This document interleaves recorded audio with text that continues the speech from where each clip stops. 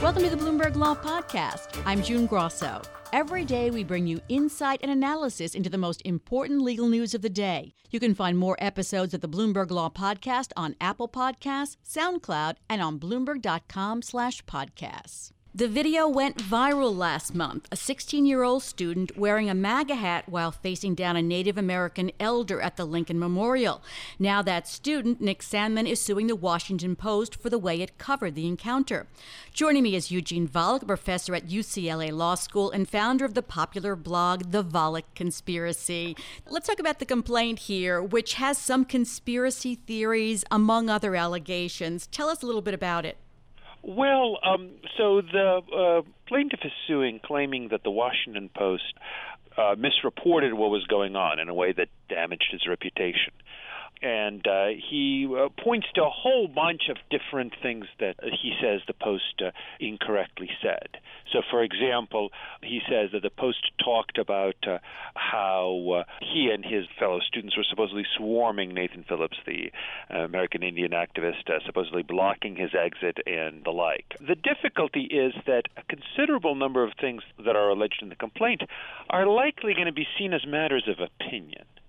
So, for example, swarm, that's a evaluative judgment, whether somebody is swarming someone or coming up to someone or just being around someone in a large group.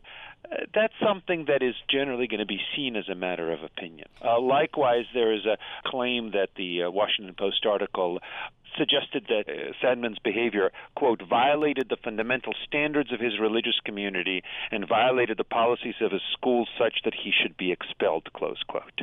Even to the extent that that article might have conveyed that message, that is also pretty clearly a matter of opinion. What violates fundamental standards of a religious community, and certainly for what somebody should be expelled. Those are judgments of opinion. Also, some of the other things seem to be not about him as such. They seem to be claims, that is to say, the things that he's saying are false that were reported by the Post, seem to be claims about what other people were saying. So, for example, there was a claim that some people chanted "Build the Wall," but I don't think that they ever said that he chanted that. And under libel law, you need to show that there were false statements made of and concerning you.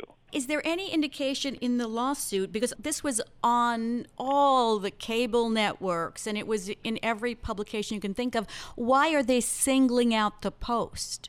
Well, they certainly have said that they would be suing others as well. They're entitled to sue the Post as well as others, or they, if they want to, for whatever reason, choose to sue only the Post. They could. I do think, though, that there might be difficulty showing that the Post article is what caused him any specific item of damages that he can point to. But in principle, they could sue anybody who has written about them, and it sounds like they would be. There are a few allegations that do point to possible factual assertions. So, for example, the Washington Post did say that Phillips said that Sandmann, quote, just blocked my way and wouldn't allow me to retreat, close quote. That sounds like that might be an allegation of some factual misconduct, not just an evaluative judgment, but a claim that, look, this person was essentially making it impossible for me to escape. Are they trying to hold the Post to a difficult reporting standard here? So the plaintiff would be viewed as a private figure, unlike a public official, unlike somebody really famous. But the statements are on a matter of public concern. And the legal rule there is kind of interestingly split. If a private figure is suing on a matter of public concern, then if he can show proven compensatory damages, he lost some scholarship, he lost a job, maybe even some friends stopped talking to him, then, in that case, he needs merely to show that the Washington Post was negligent in its coverage. But if he wants to get punitive damages, which he does, or so-called presumed damages, which are compensatory damages but without any specific proof of any specific injury to reputation, but just based on common sense that certain statements might lead to reputational injury, then he has to show that the Washington Post actually knew the statements were false, or at least were likely false. That would be an especially hard standard for him to meet. Well, would he also qualify as a limited purpose public figure? No, I don't think so. Limited purpose public figures are generally people who deliberately get themselves involved in some high-profile debates. So if he deliberately went on television to speak out about his views about whatever, I'm not sure actually what his views are on various subjects, then he would be a limited purpose public figure. Merely showing up at, in this case, a pro-life rally is not enough to make someone a limited purpose public figure. So is this an uphill legal battle? Yes, I think very much so. I think many of the statements are going to be found not to be factual assertions about Sandmann.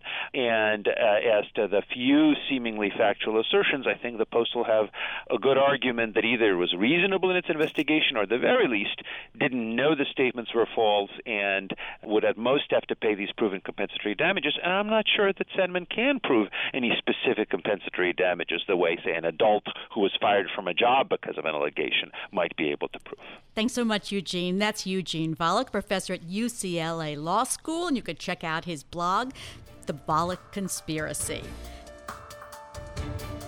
Thanks for listening to the Bloomberg Law Podcast. You can subscribe and listen to the show on Apple Podcasts, SoundCloud, and on Bloomberg.com/podcast.